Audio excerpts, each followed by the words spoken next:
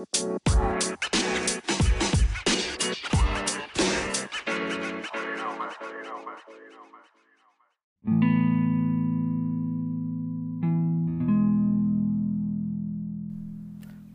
to Words.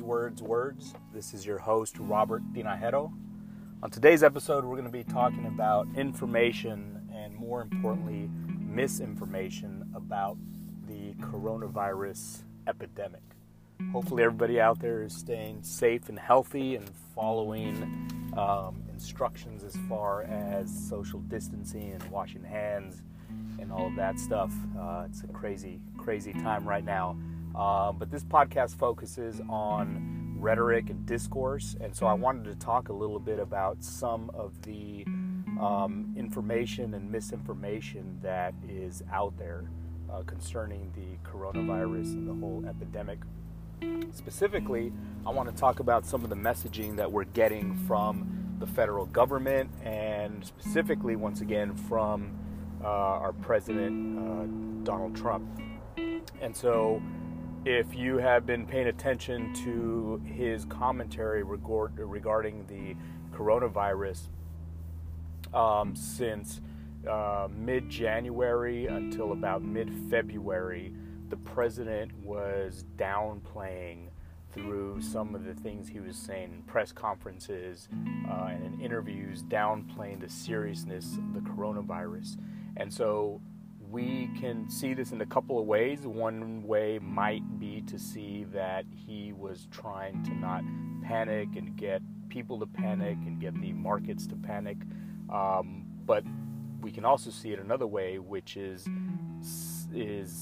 looking at it as him trying to protect his poll numbers, which are directly connected to how people feel about how the government is protecting us from the virus. And so some of the statements that he made, one of them which I thought was the most, I'll put it interesting, is when he said that the whole coronavirus epidemic would just, kind of wash over like a miracle, which is pretty ridiculous looking back.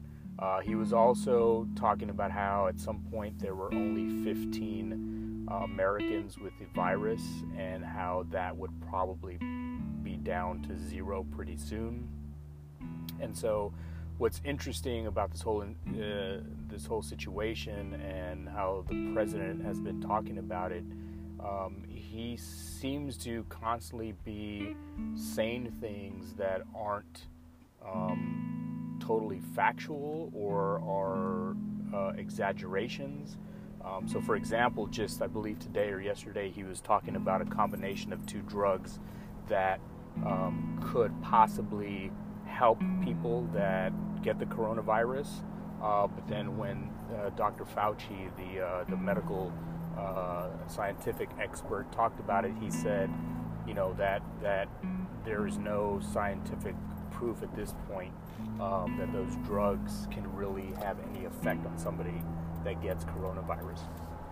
And so I don't want to spend too much time on a lot of the details, but as I always do, I ask my listeners to think about the effects that the president's rhetoric can have when he's addressing the country and giving us information about what is going on and what is going on with the efforts to combat the pandemic.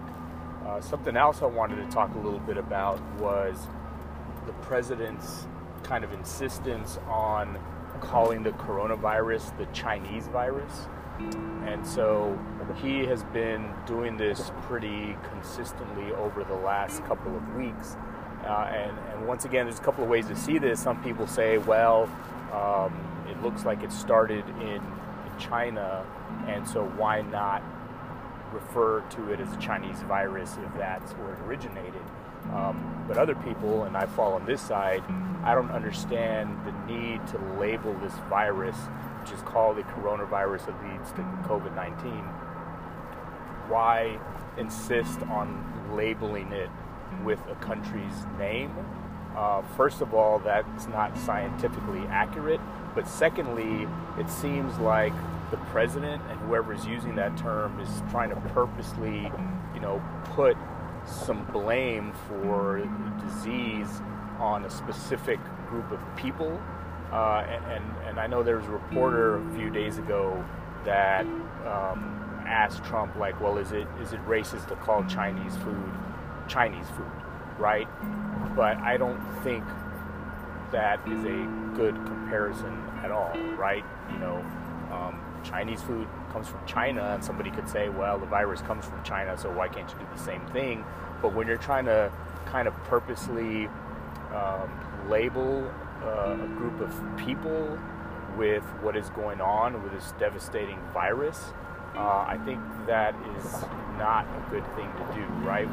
We don't do that in a lot of other situations when, something might originate in a state or a country or something like that, especially if it's having negative effects.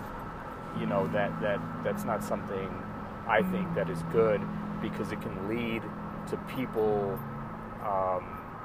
reacting either negatively or doing bad things to people, right? We already have enough of an issue in this country with hate crimes and racism, and I don't understand why the president would want to continually use that term just to, in some ways, kind of egg on stereotyping or hatred to a group of people. And I was reading an article that talked about how this has been done many times in the past, where, a flu in Europe, decades ago, that was killing some people. Some people wanted to call it the Polish flu, or Polish people wanted to label it the French flu or the Italian flu, right? Because they're just trying to label a country or group of people as the people that are causing this suffering. And what's interesting is one of those stuck, right, with the Spanish flu. According to this article, people don't even know exactly where that flu originated, but Spain was the best at kind of recording instances of the flu, and so because they did the best reporting about it, it kind of got labeled as the Spanish flu. And then the last thing I want to talk about on this episode is examples of information or misinformation that are out there concerning this coronavirus pandemic. And what I mean by that is, I imagine all of you are like me, especially if we're on social media, we're seeing people post all sorts of articles or these text threads or these audio files. I just got an audio file from a couple of family members a day or two ago, where it's some doctor that's claiming to be from I forget what island, and they're talking about this kind of secretive information that Chinese scientists have, and they're not letting people know all the full details about that. And to be fair, some of that information might be true, might be accurate, but it's this audio file, this person talking, they give a name, but it's impossible to know if it's that person, if this is factual information. I saw on Instagram last week this supposed self-test you could give yourself to see if you have coronavirus, holding your breath for 10 seconds, and if you don't cough, then you're fine, and all sorts of other things that have to do with the virus and how you can get it, or on what surfaces, or ways that you can kill the virus, and all of these kind of home remedies, and all of this information about how it is spreading or isn't spreading, and then conspiracy theories and all of this stuff. So what I would love is for you as a listener, if you want to interact with the podcast on social media, to let me know what are some of these pieces of information or misinformation that you have seen or gotten on social media or other places. So that's today's episode, quick episode. Hope everybody's staying healthy.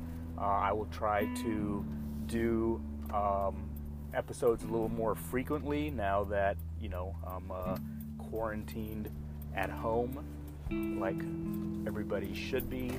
I have a little more time on my hands, and so I'll try to get another episode out soon. So take care of yourselves.